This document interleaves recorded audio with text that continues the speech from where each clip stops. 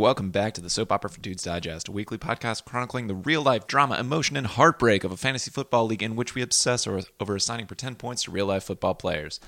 I'm your host, Chris Smith, and each week we talk about the big roster moves, upsets, victories, and defeats from the past week in this league, and we will, of course, cover the side bets and any other tomfoolery the managers get up to and what we're looking forward to this coming weekend. It is Week 12 that we're entering. Week 11 happened, and it's created some really interesting situations in the league. We got some must-win scenarios, some people looking for the playoffs versus not, and let's get into it real quick. Since this is the procrastination version coming out Sunday morning before or during current football games. So thanks for listening. Let's see what happened last week. I got a win over Tom, 103-67. My quarterback scored only 5, thanks Matt Ryan, but everybody else did well, so that's good. Keenan Allen and Clyde Edwards-Helaire had 18 points each, and Rodrigo Blankenship, Mr. Goggles himself, got me 15, so feeling great about that. For Tom, on his side, the late pickup, Carson Wentz. Wow, just what you tune in for, throat clearing. And the Pittsburgh D were highlights, but getting a 0 from Joshua Kelly and a 1 from Adrian Peterson on the Detroit Lions made it a tough loss.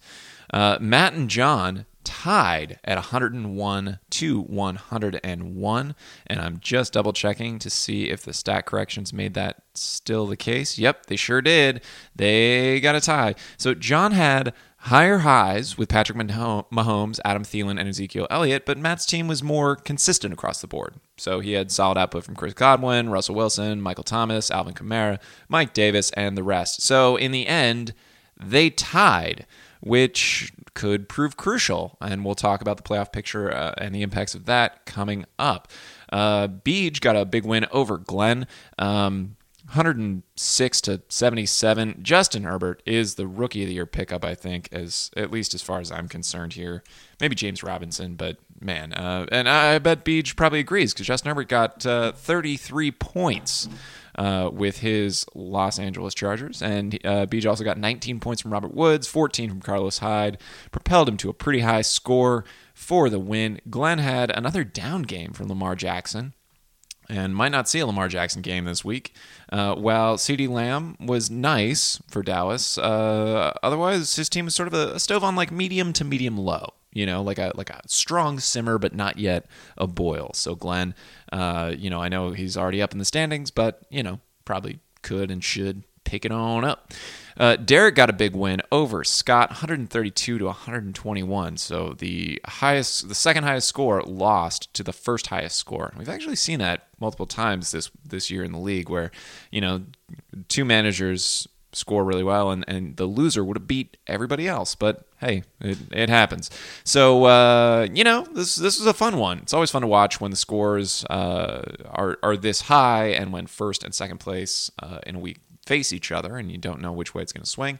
And too bad, Scott. That's unfortunate. Derek just had pretty darn good games across the board, including a big 34 from Deshaun Watson, 18 from Travis Kelce, and 19 from the New Orleans Saints, handling the Atlanta Falcons. That's a good D, and they get Denver up this week. So good job, Derek. Scott was also really, really good. He had a really high score, too. He had great games from Aaron Rodgers, Dalvin Cook, Darren Waller, and the Cleveland defense. Great pickup there with a massive 22 points against the Philadelphia Eagles. So, it was a good, fun game, and Derek won it. Colin and Craig, also tied 99-99. So we had 2 ties for the first time, I think, in my memory of this league. So for Colin, another snoozer, right? Kyler, Tyreek, Nick Chubb continue to be super duper great. But, Ryan Tannehill, Derrick Henry, and Mark Andrews led a team for Craig, which was equally good. Actually, literally equally good. They tied at 99. So, good job, fellas. And again, that's going to impact, actually nothing, because this is the first and second place people in the league playing each other. And in getting their, 8.5 win, they clinched it for each other. So good job there, I suppose. Couldn't have been a better result. Drew won out over Pete, 96-70. And Pete, it is tough sledding when you have a 7 from your quarterback and combined 5 points from 2 of your wide receivers, so that's not great. But you did have good stuff from Antonio Gibson and DJ Moore, so you're welcome. Drew had a great game, though, or at least a good one, with solid outings from Big Ben, Devontae Adams, DK Metcalf, Josh Jacobs, and the Washington defense against Cincinnati. So Drew moves on and is in the hunt for the playoffs. So highest score of the week was Derek. Good job. And lowest score was Tom. So Derek had 132. Tom had just 67. So, reflecting back on last week, good to great pickups by managers. Beej had Carlos Hyde, who he picked up and dropped Leonard Fournette. That was a good pickup.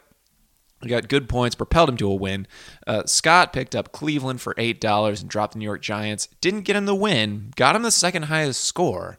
And Cleveland just has an amazing playoffs or late season schedule that are the fantasy playoffs. And you know what? I'm gonna give myself a runner-up shout out for adding Wayne Gallman last week, dropping Logan Thomas. With Devonta Freeman out, Wayne Gallman is the sole show for the New York Giants, and I picked him up on the sneaky sneak while he was on bye last week, and I feel great about it. So you know what? I'm gonna give it to. I'm going to give the transaction of the week to Scott. Transaction of last week to Scott. And while we're talking about week 11, just to wrap it up before we get on to week 12, those two ties are really, really important, and particularly the one between John and Matt. So Craig, Colin, and Glenn have already clinched the playoffs. They're going in now. It's just about seeding order. So otherwise, it's a race to 7 wins. Drew has 6 wins already, so he only needs one more win out of the next 2 games. And Matt has 5.5, so he needs 1.5 wins to get to 7 to lock into the playoffs. So Drew, Matt, Derek, Scott, Beej, myself, and Tom could all, at this point, theoretically get into the playoffs. And in that order, it looks like probably Drew, Matt, maybe Derek of those, at least are highest in the standings and have the easiest time getting in. But we just have 2 more games to go. So these are must win or at least must not loses for a couple of folks. And let's see. The manager's made some moves. I wouldn't say it's the biggest, waiver transaction week we've had, but some good moves. And let's just get into what happened between weeks 11 and 12. Big spend was Colin, spending $12 on J.K. Dobbins, dropping Naeem Hines. So Matt bid 2, Colin bid 10 more because he has the money. Beej spent $10 on Frank Gore. Matt spent $2 on the New York Giants defense, which is a great pickup. They have an amazing schedule, but they also have an amazing opponent right now, right? So they are playing, and just catch my notes. Oh yeah, against Cincinnati and a filler quarterback, a backup. The offensive line is horrible. I think they're going to get sacks, maybe even some interceptions this week. That's going to be really, really good. Scott spent $2 on James White, dropping LaMichael Pirine. Colin dropped $1 on the Seattle defense. Good luck with you. And dropping Tampa Bay. Pete snagged Taysom Hill and dropped Joe Burrow. So after Taysom Hill filled in for 1 week and did well at the New Orleans quarterback role, filling in for Drew Brees, Taysom Hill might be a good rest of season quarterback. Who knows? I added Derek Carr, dropped Matt Ryan. Beej added Curtis Samuel, dropping Judy. I can't talk this morning, guys. Colin added Myles Gaskin. Pete added Zach Ertz. John added Houston, dropped New England. Glenn added Baker Mayfield and doesn't have Sterling Shepard anymore. Beej added Leonard Fournette, dropping Allen Lazard. Glenn added Brian Hill, dropping Salvon Ahmed. Pete added Matt Ryan. Good luck to you, Pete, on that one. Matt added Benny Snell again, dropping the Kansas City defense. Pete added Naeem Hines, dropping finally, I guess, Rashad Penny, who is never going to happen this year. Scott added Kendall Hinton, and let's talk about that. So last night it came out that Denver was not going to forfeit their games, even though all of their listed quarterbacks were ineligible to play due to COVID. So they have their emergency quarterback called up from the practice squad, Kendall Hinton. Maybe also Royce Freeman. So Scott added Kendall Hinton, Glenn added Royce Freeman. I'm going to give that a joint ad of the week there. I think it's great. Good heads-up play, way to react to the news. And, I don't know. Matt otherwise added Evan Ingram. Craig added Robert Tonyan, and Tom added Darius Slayton. I don't know. We'll see. These are not huge moves. The ones that could really pay off, I think, are Taysom Hill. The New York Giants defense just seems like an awesome play, and I hate that I'm going against Matt today. And, the Denver thing is at least interesting. So, let's talk about what's going on later today, Monday, the rest of week 12. So, I'm playing Matt. I just mentioned that. Matt is currently favored by Yahoo projections, and frankly, I favor him too. He's favored 108 to 99, but none of us had scores over Thanksgiving. Beej versus Tom. Tom is favored currently after a really good Adrian Peterson showing for Detroit over on Thanksgiving. Scott versus Glenn. Glenn made it closer with a 29 from Will Fuller over Thanksgiving, and that seems good. Scott is currently at 99 on the projections. Glenn's at 100. We'll see, where that shakes out. Colin versus Derek. Derek is now favored after Deshaun Watson dropped a big 40 points on Detroit. Detroit's defense was just horrible. Pete versus Craig. Pete's favored after Antonio Gibson got a 31. 3 touchdowns on Thanksgiving for the Washington team. So that was huge for Pete. And Drew versus John. And Drew's favored here after Washington got 20 points on defense. So way to go. And this is, week 12. We are getting into it. There are no buys. Everybody start your starters. Shoot your shot. It's that time, Maybe even a side bet. I don't know. We'll see what I can cook up with Matt over the chat today. But now we have a really special treat. We've got a guest. We got an interview. It was in the title. But Pete is here with, his thoughts. And we had a really great discussion about statistics, numbers, positional value, and what he'd like to see going forward with the draft and the scoring format. And I think it was a really interesting conversation. And enjoy. All right, let's do it.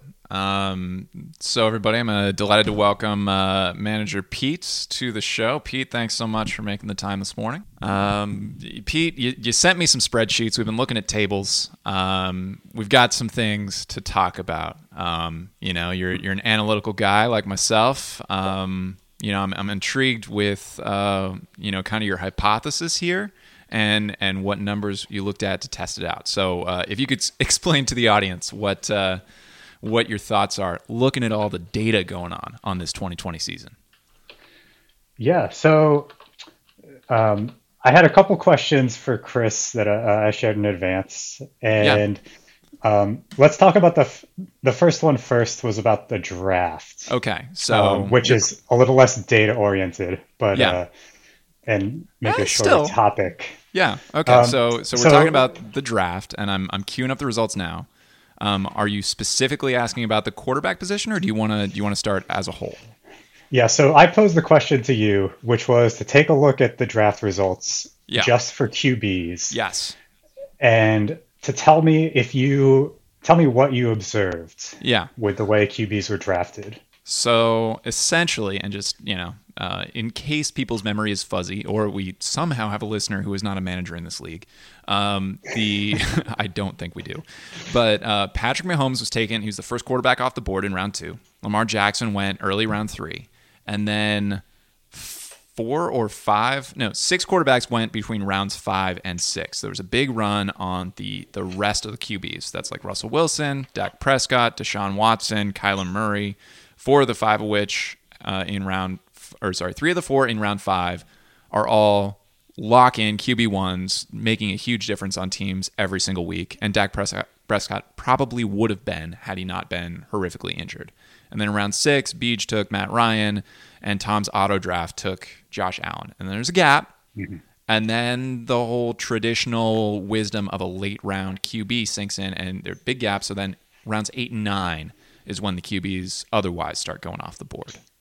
So there's a pretty big separation between when the high tier of quarterbacks were drafted and then the next tier of quarterbacks were drafted. Is that kind of what you were seeing as well? That's true. Yeah. So what I wanted to point out was how, as you noted, a bunch of QBs, like the high scoring QBs, went off the board in round 5. Yep. And then the other big run was in round 9. Yes. And then there were a couple taken in. There was a couple in round 10, 11, 12. John drafted like 6 QBs alone, right? So we can't. I might touch on that also. But So the point is, round 5 was going towards the end of the snake. Yes. Round 9 was also going towards the end of the snake. Wait. Round 5, and I'm here. The draft positions of our 12 team, the QB run was picks 5, 6, and 7, and then 10.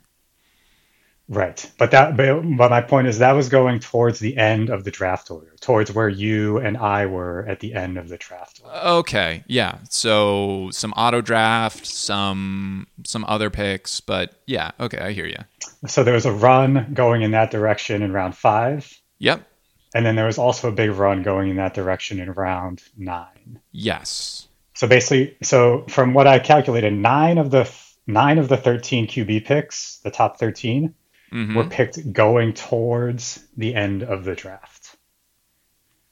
So what is the draft order? Okay, and beyond just it being sort of a coin flip on which if it's an odd or even number of the round that happens, what does that tell you, detective? Basically, that means that drafting for value at QB in this draft was, for people at the end of the draft, like you and especially me at position 12, was a total disaster.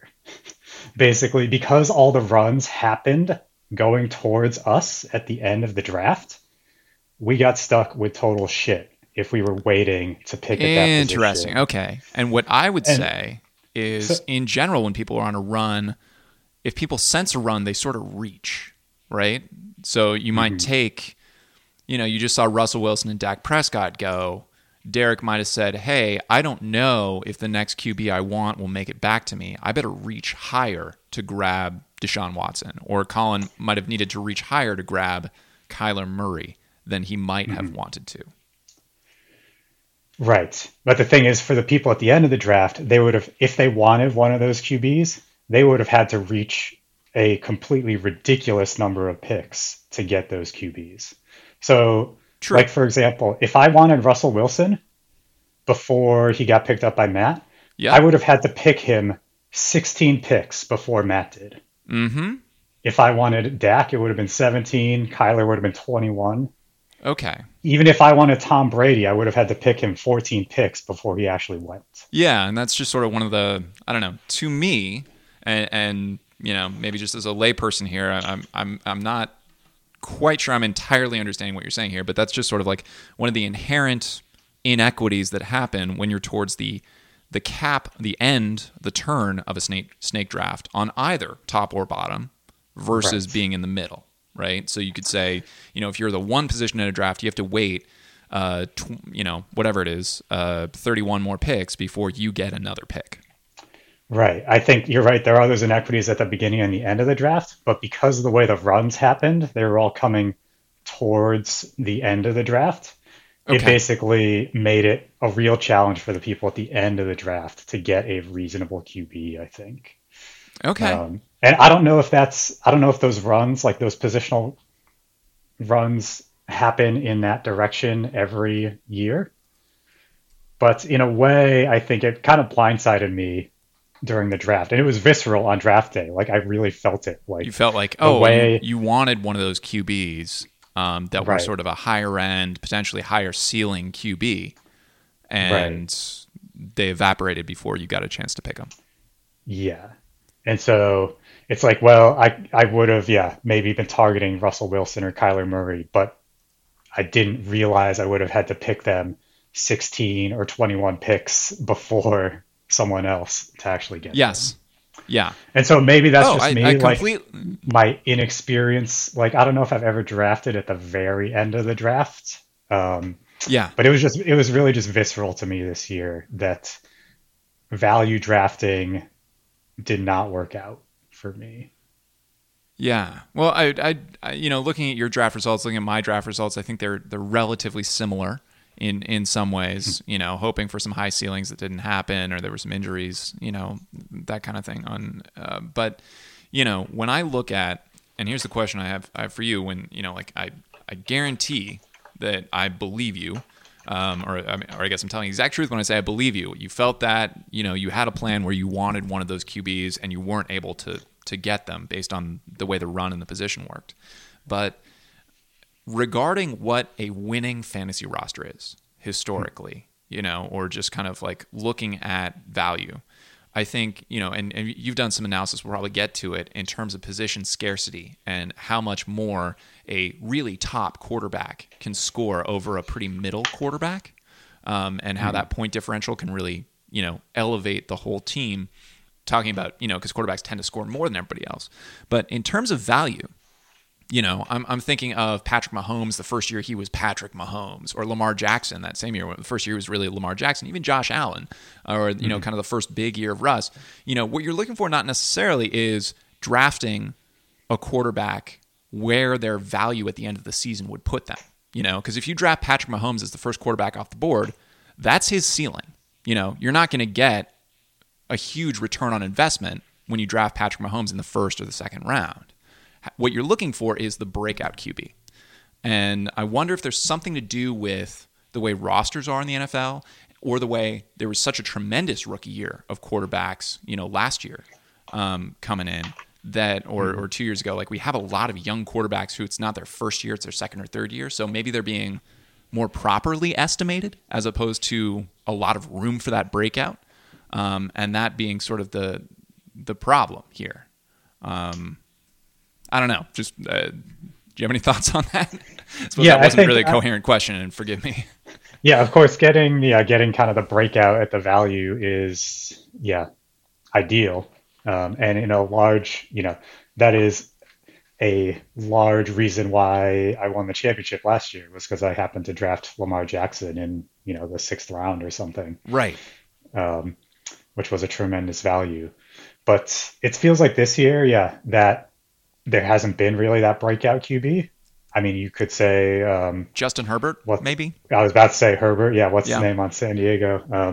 Yeah. Other than that, there hasn't been a real breakout. Yeah. Well, Burrow was all right. I'll say Burrow's been good-ish. He's shown promise, but his offensive line is horrible, and he just got injured because of it. Right. But yeah, it just felt like having a stable QB has always been a reasonable strategy also. Sure. And especially more this year than other years, which I think we might get into a little more. But yeah. For me, I guess maybe that's just my general draft strategy is I guess I'm a little more conservative, and I try to draft for sort of floor and stability. This is what Matt said, and I never understand how that works. I never do, and maybe that's my own. Maybe I'm more aggressive, quote unquote, in draft strategy. And I confess, I read this article about a week before draft day this year. It was talking about how fantasy ceiling, not floor, wins championships, because the odds that you can get one of those breakout people is way better than somebody who's going to get 6 points every single game. But that said, how do you draft for floor when injuries and COVID and everything is going on? I mean, like, nobody had the floor that Christian McCaffrey or Saquon Barkley did coming into the draft, right.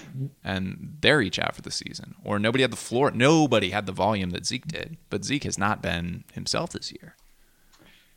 True. So I guess, and maybe that's, I don't mean that rhetorically, like when you're looking at players and looking at draft, when you say draft for floor, are you just looking at volume, or are you looking for something else? I think, like I said, it's not necessarily, again, to me, it was about trying to draft for value. Yeah. And so it's like, if, hoping that some reliable QB would fall my way at the end of the draft. Mm-hmm. And that just did not work out. Or even like maybe, I don't know if reliable is the right word, but it just felt like at QB, especially in a few other positions as well, this draft, by the time it was my pick, it was like, I don't feel confident in any of these players. It's like, and so in that situation, I will maybe aim for who I think is the most stable, I guess, is maybe what I did, as opposed to the high variance, take a long shot on someone who might pop off. Yeah. And I think either of those can work, and I just happen to go for the former. And this year it's not really working out so well. But Yeah, listen, this year is not working out well for me too either, man. I've said while moaning on the podcast that I don't even have any injuries to show for it. I'm just, my draft strategy that had worked historically, my roster composition strategy that had worked historically in this year, in 2020, just seems to be off, and that there are differently weighted sort of positions than I thought. And certainly quarterback's one of them. I would say tight end is one of them. There are basically two good tight ends, and if you don't have them, you're done. Right. Or yeah, at tight least... end's been a shit show this year. Yeah. Okay. So But yeah, I think the other thing that the data showed that you pulled up yes, is that I drank that coffee and manually coded this morning. that QBs, like typically QB in the past years has had one or two outliers at the top. And Yes. then between, say, QB number 3 and number 12, the variance hasn't been that large. But Right. this year, the QBs beyond like QB 6 or 7 have been significantly worse. Yeah. And So, so streaming QBs this year has also turned out to not be a viable strategy, really, just yeah, or at because least there's been, much harder to hit on. I've certainly felt that. Whereas sometimes, right. like the percentage that I get like at least an okay result out of a streaming QB in the past was pretty good. I could get 18, 19, 20 points. And now it's Right. a struggle. Yeah. And I think that feels like an outlier to me. Like this season isn't special in that way for some reason. Yeah. Um, yeah, typically even having, the QB 10 or 12 feels a little better, but this year it just feels terrible. Yeah. I agree. And maybe and it really is just kind of a comparison because ultimately like whatever the number is in your points, like you could still be getting 18, 19, 20 points with your quarterback. But if your opponent has the QB3 and is putting up 40 points with their quarterback, well, you're down exactly one position. So it's Right. I wonder if it's just we have some superheroes on our rosters. Yeah, and I think that's the thing. There's always going to be those outliers, both a QB and an RB, and Yeah. once in a while a wide receiver, and typically one or two at tight end. Mhm. And so I think, yeah, those outliers are going to happen no matter how your scoring is configured. Yeah. Um, but yeah, so that's the other topic I was wondering about, and if you had any Mhm. thoughts on Yeah. was QB scoring relative to the other positions, So, aside from the outliers, which yeah. happen at all positions. But we're talking about like on average, like the rules of our league are Hmm. such where what we've got zero point 0.4 points per 10 passing yards or something like that, and then it's 6 point TDs, or maybe I have that. It's 6 point TDs and 4 points for 25, or 1 point per 25 passing yards. That's Four right. points. Okay. Yeah. Yeah. Yeah. Um, all right. So, what are my thoughts? These are the only rules I've ever played with. This is the only league I've ever been in. So I don't have a lot of comparison to say, oh, PPR evens it out, or if 4 point TD would even it out if the difference really is touchdowns.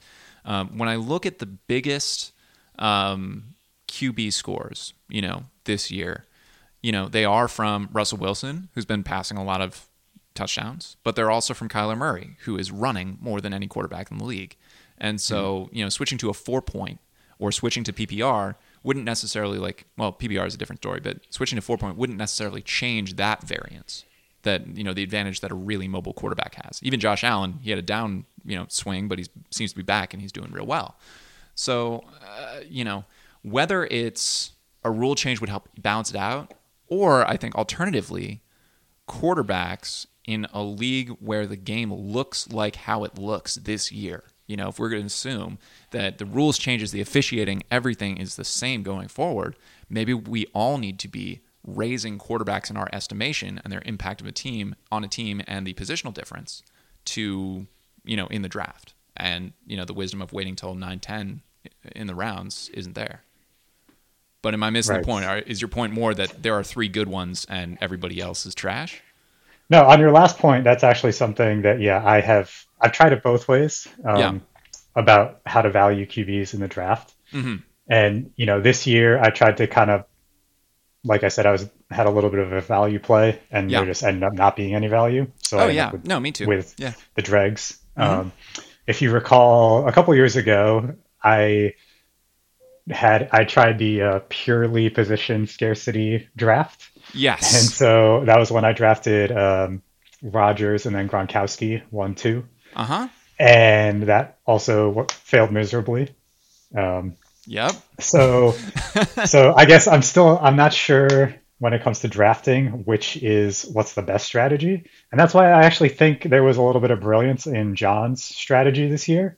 Of drafting, he drafted Mahomes, but then he drafted 2 or 3 other QBs also. He drafted 3 other quarterbacks. He had no bench spots that were non-quarterbacks by the end of the draft. Right. And I think that given how QB has the potential to have the greatest influence on scoring, that to me, especially after my experience this season, that strategy seems perfectly reasonable to me. Okay, but just because it's like it feels, and maybe the data doesn't totally bear this out, but it feels like having a solid, top few QB is the only way to win. Interesting. And like I said, maybe the data doesn't bear this out, or maybe this season is a little different than other seasons, but that's just the way it's felt to me. Yeah. So maybe next year I'm going to draft 3 QBs. Well, I was looking at for instance, what John. So John, I misspoke. He drafted 4 QBs total, so he did have 1 bench spot that was not a quarterback.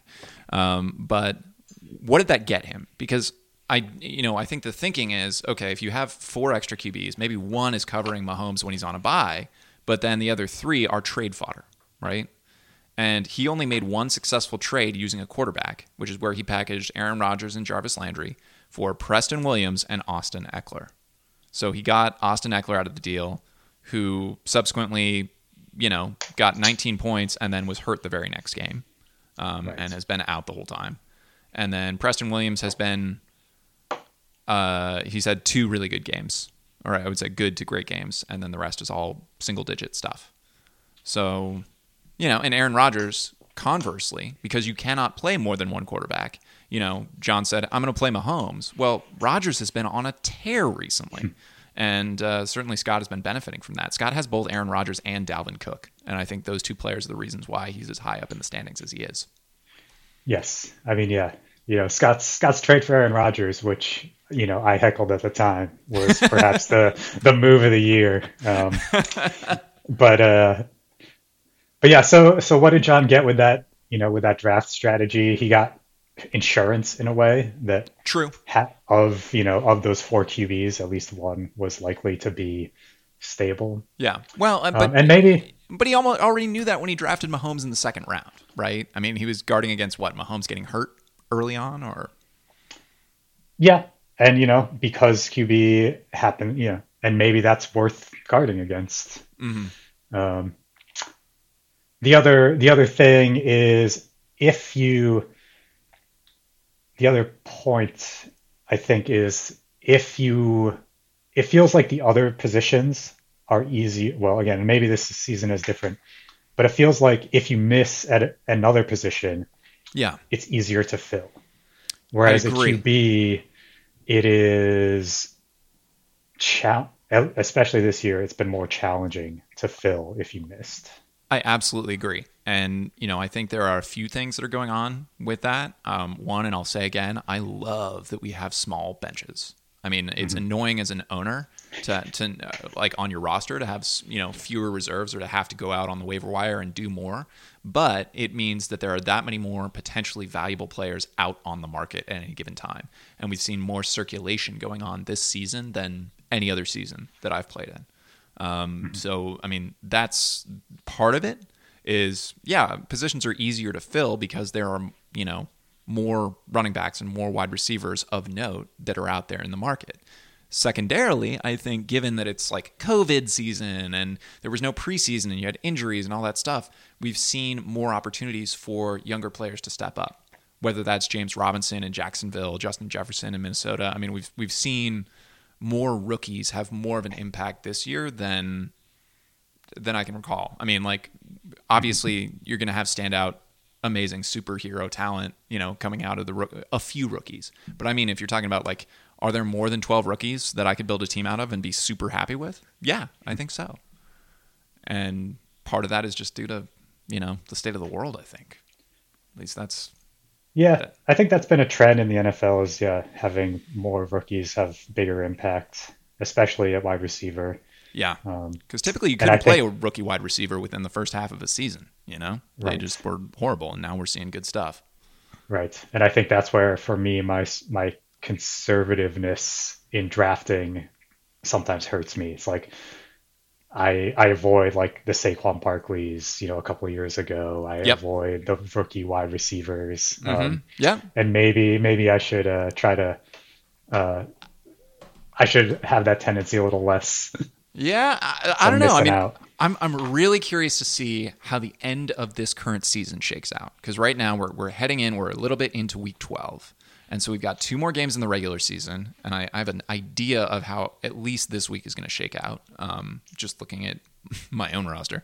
But, how the end of the season is regarding the playoffs. How the end of the season, like who really shines and who stands out, and who's able to take advantage of that, which managers are, going into those last 3 weeks of the year, because we have so much more data, and there has been time for those rookies to grow.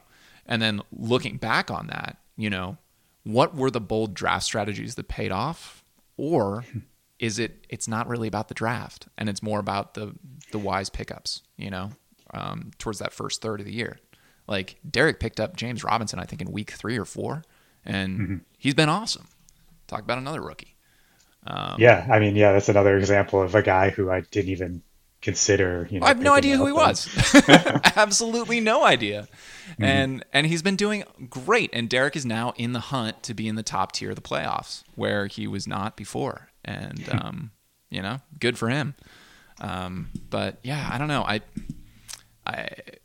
I probably harp on this too much, or you've probably heard this from me too much. But I think the draft matters. I'm not going to say the draft doesn't matter, but it matters far less than I think people give it credit for. Yeah, I'm on the side that I think I tend to disagree, and maybe that's just from my personal experience. That when my draft is bad, it's always really bad. Yeah. Like I never have like a mediocre draft. Last season I had a pretty good draft. Yeah, you did. The season before that and this year I had miserable drafts, and I feel like I've made good moves this year. And have picked up a lot of reliable players, but it hasn't been enough to overcome some serious misses in the draft.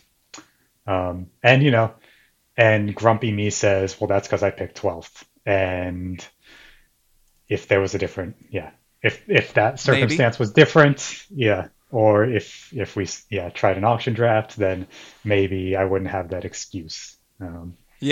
So you're one of these auction draft people. You're proposing that we try it next year, huh? I would be thrilled, and okay. I think we should investigate ways that we can do an auction draft for like 6 rounds, and then do a normal draft for the remaining is that even a players thing? Or something. Is that a thing people do? I'm sure it is. Like, I'm sure we are not the first people to want to do something like this, who want to do an auction draft but don't want to commit the 4 hours it would take or whatever for 12 people to auction draft. Interesting. Okay. We are. I'm pretty certain we're not the first people who would like to do that. Yeah. And it's like really, does Yahoo support it, or is there a platform that supports that? Yeah, I think we could find a way. Where there's a will, there's a way, Chris. And that's right. I think if we decide that we want to try it, I bet we can figure out a way to do it. Yeah. Even if it involves some kind of manual, we do it in advance and then we draft accordingly during the real Yahoo draft or something. Like, it could be done. Okay. And I think it's worth exploring. Yeah, I mean, I've never done an auction draft. It seems on its face. I mean, what folks like you've said, John, Drew, some other people who I all completely respect in this have said that it gives everybody the same opportunity for given players. Everybody has the same opportunity to get Patrick Mahomes on their team, or Christian McCaffrey or whoever. It's not up to, the first couple people in a given round. However, what that also means is it's not, something falls to you and you get your first choice of, who's available at that time. You have to bid on every single person, or, you may have to bid on everybody that you want. Right. Have you done auction drafts? I've never done it myself. I'd be intrigued. I think, especially as I'm mock drafting next year, I'll see if I can sit in on an auction draft somewhere and try it, even though it might take 4 hours, like you said. Woof. Yeah. Well, so the real bonus with auction drafting is that Tom has committed to actually attending the draft if we have an auction draft. So that's right, Mr. Auto Draft himself. Well, because who all auto drafted this past year? It was Craig and Tom, Glenn for at least part of it. Yeah, Glenn mostly auto drafted. Okay. And was that it? Or did we have another auto drafter? Scott, potentially? No, Scott remember. was Scott couldn't be on the call, but he was drafting. Derek was present. I don't know if he auto drafted part of it. Yeah. Just because, but Okay. Yeah. But really hard to, well, I guess, and neither of us have done this before, but is there an auto draft in the auction draft? I don't know. Maybe. I don't know. Maybe the auction draft platforms have some sort of auto draft capability. I don't actually know. Yeah. Interesting. And sorry, just to circle back, because for instance, the reason why, looking at the data, you're such a proponent of this is that it's not that there are 10 or 12 good quarterbacks in a given year, but there are like 3. And so having everybody have the chance to bid on them would be really good, or you want that chance to be able to bid on whoever, Kyler Murray, Russell Wilson, right? Yeah. I mean, it just, of course it's more fair, it seems.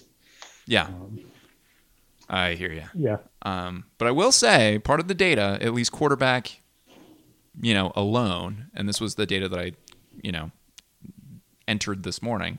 It seems like, we've got people who are really high quarterback scores who are not doing as well. Like John has Patrick Mahomes. And we have people who are really low quarterback scores who are not doing as well. And really the highest, like first, second, third place in our league, especially the people who've clinched it based on quarterback, are maybe in the upper middle. They're not necessarily the people who are, I don't know, have the highest proportionality of their quarterback. Yeah, I think, that's true. It's not the only reason your team is successful or not, but it has the most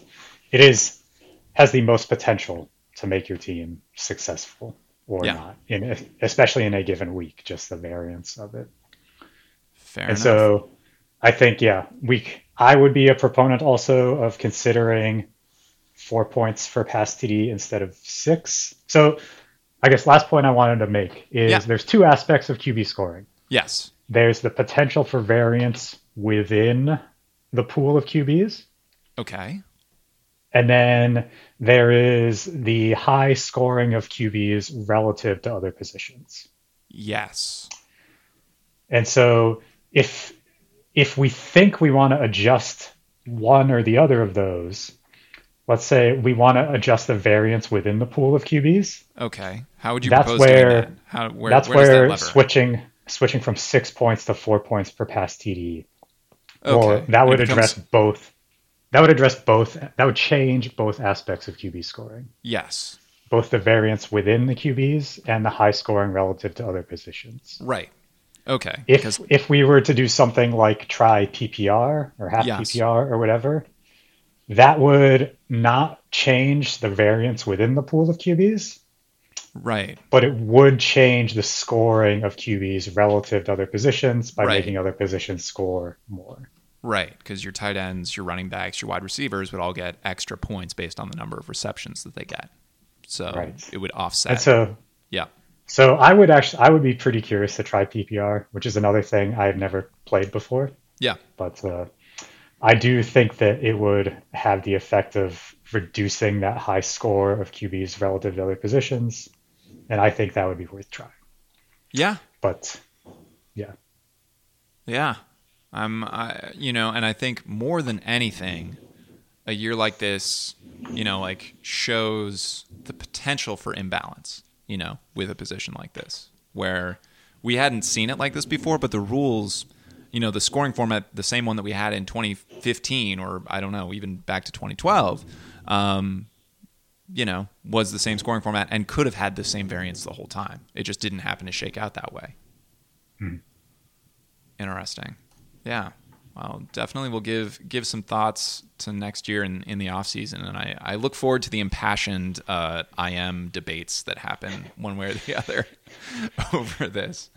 yeah. I mean, this is something I don't know if we've actually debated the QB scoring because it's been this way as long as I've been in the league. This the decision for 6-point TDs was made before I joined the league, and so yeah, I don't know if we've because we joined at the same time. Okay. Yeah. Yep. Yeah, there's lots of other things that we've argued about, and I have strong feelings about that. I've kind of given up on trying to change, but this is one that maybe we could consider. I think so, and I think maybe just try half PPR, see how it feels. I don't know. Yeah, well, and I think there's significant momentum to try an auction draft this next year.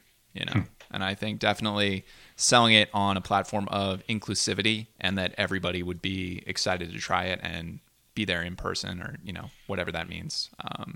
We could definitely get some traction that way.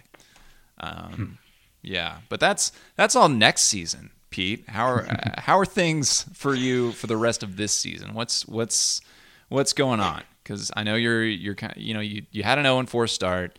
You got 2 wins, probably not in the top playoffs, but anything can happen once you get to an elimination bracket. So what's the mindset? How are things? My mindset's just to not come in last in the regular season. Yep. So, last week was a rough one because I had a loss and John had a W. So I think I am 1 win and 30 points behind or 40 points behind. Ooh, okay. So I got significant ground to make up over the last couple weeks. Yeah. I'm proud that I beat John head to head. That was actually, made some strategic moves that week to try to. Actually, I knew he and I would both be picking up QBs that week, and so I made moves. I ended up with 3 QBs on my roster to basically play just defense. To reserve them. Yes, which actually ended up backfiring because Drew Brees got hurt and scored like 9 points for me. But anyway, I got that W, so I was glad about that. Yeah, that was a must win, and I think the last couple weeks are probably must wins for me also. But yeah. Otherwise, I don't know. If I end up in last, I'll just blame COVID. That's yeah. You have a not villain. my fault. You have a villain for sure. I mean, like it's interesting because I don't know. Looking at the number of moves teams make, I think you and I are always vying for the top number of moves and the least number of dollars left over by the end of the season. When you say making moves. And I don't want you to, reveal your strategy or anything, but what does that mean to you? Do you have, positions that you're always looking to stream on top of making strategic moves, or, what are you looking at from like a roster building perspective? Because, at least you and I, like ducks in the water, right? The feet are always churning on the roster. Yeah, I think. I mean, this year it's just been about trying. A lot of it's been about trying and failing to find an answer at QB. Okay. But so that's been a substantial number of moves. Mm-hmm. I do think I don't typically roster for depth. My Okay. moves are just fill my roster with a starting lineup that Yeah. I'm comfortable with. Yeah. And then my bench spots are for, players who I don't want to start right now, but are that lottery ticket where if someone gets hurt or they have a breakout performance, Yes. then they become potentially a great starter. So that's why, you know, like at the very beginning of the season, I drafted like Chase Edmonds, Yeah. who was seen as like a potential breakout, but Potential wasn't breakout, startable at handcuff the for the first time. part, and then yeah, he was awesome once Kalen Balaj got hurt. Right. And so, Wait, did I just say um, Kalen Balaj? Is that right? Kenyon Drake. no, Kenyon Drake. Yep. Um, so yeah, so basically, I don't typically roster for depth. It's just a Mm-hmm. starting lineup I'm comfortable with, and then a bunch of people who I wouldn't want to start, Yeah. but maybe they get good. Yeah. I mean, And yeah, that it makes sense. Like what you're saying makes sense. And what I maybe I'm not patient enough. Maybe I drop people too early, or I don't know what it is. But I'm struggling to find an answer this year at a number of positions. So tight end, quarterback, flex, wide receiver 3, whatever. I mean, yeah, I did a bad trade with you, and you got you got the advantage of Antonio Gibson and DJ Moore. I mean, I think that trade actually turned out pretty fair. Like, yeah, I think you traded volatility for stability, I did, and yeah, I did the reverse. Like Keenan Allen has been arguably like the most reliable, sort of stable, yes, scoring 10 to 12 points per game, like every game. yes, He doesn't yeah, have amazing games and doesn't have terrible games, so yeah, there's and definitely a place for that. at the time, I felt like I had a bunch of like up and coming wide receivers that I wanted to start, but that I didn't feel like I had roster space to start. And now looking at the names, none of them were worth a darn at all. I mean, I had like, I couldn't wait to start Henry Ruggs in my matches, or I couldn't wait to start Yeah. Ruggs was whoever. on my watch list. Yeah. Whoever it is. I'm like, oh man, I have all these opportunities for these breakouts. And and at the time, Antonio Gibson hadn't really heated up the way he certainly has been great the past few weeks. DJ Yeah. Moore as well. And I was just like, I've got this like draft investment in these people, and I'm hoping to get something for it. But I wanted to free up a roster. But now, they're gone, and I don't have much in the way of a flex. And there's always regrets. But thanks at least for saying that the trade felt fair at the time. But I hope you're enjoying going into these playoffs.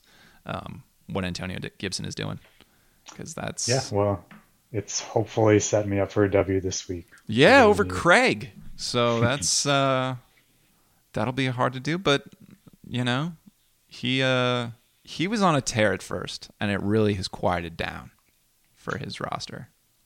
Yeah, well, did he have Dak?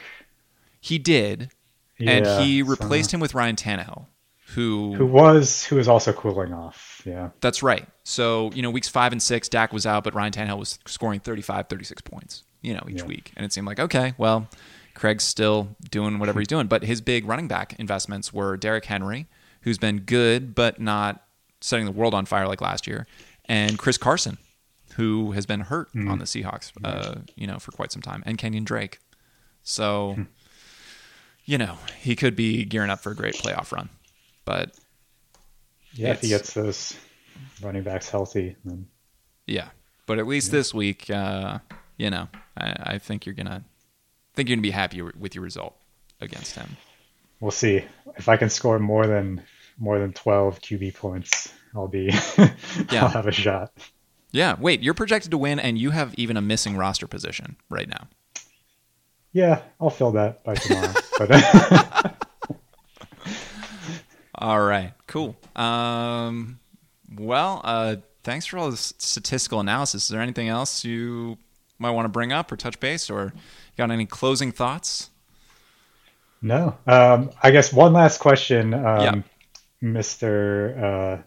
Glass Case of Emotions. Yes. Do you listen to the Brene Brown podcast? Are you I familiar with Brene have. Brown? I don't listen every week, but I've heard some of them. Yes. Okay. I think that is Yeah, I've read one of her books, and Okay. that podcast has, yeah, been. Oh, I've learned a lot from that podcast. I also don't listen to every episode, but the episodes I do listen to, I always learn something. So, Okay. highly recommend to you and to the other listeners out there. Yeah, man. For sure. I like her stuff a lot. I like her TED Talks, and Mm. that's a good reminder to hit subscribe and see what she has to say about, living your authentic emotions and not keeping things bottled up inside. Right.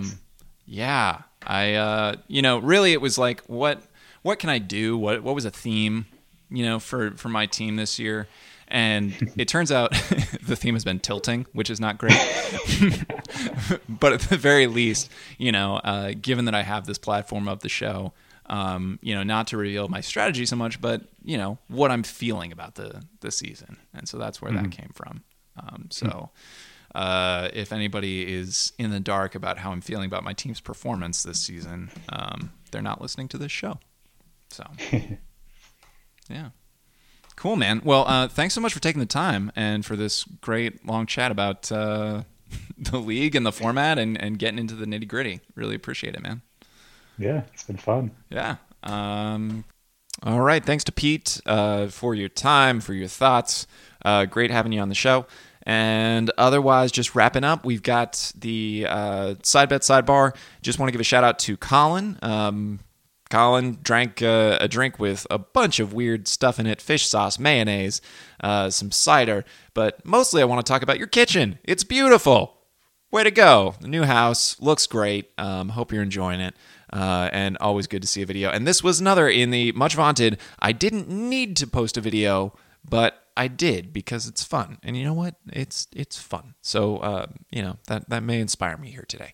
Otherwise, let's see what else. Gift of the week. I don't have anything for gift of the week because our gift game has been a little weak. Let's step it up. That's right. I'm not giving a bell this week. I want to see some gifts. I want to be amused, and not just amuse me. I want to amuse you guys too. So let's get some good stuff going. In Emotions Corner, just wrapping up. Hashtag Emotions Corner. I felt like Pete and I sort of busted a gut a little bit on our grumbling about the team performance for each of us, or the draft performance, or whatever. It's a weird year, and we just had Thanksgiving. There's a lot to be thankful for each of us, and I think this league is something I'm very thankful for. Even losing, I would rather lose at this league than not do this league, and I'm having fun no matter what. So let's have fun out there in the world. Enjoy fantasy football. And we will talk to you next week. See how it goes. Bye. What? DRAMA. Drama. Right there. Yep, for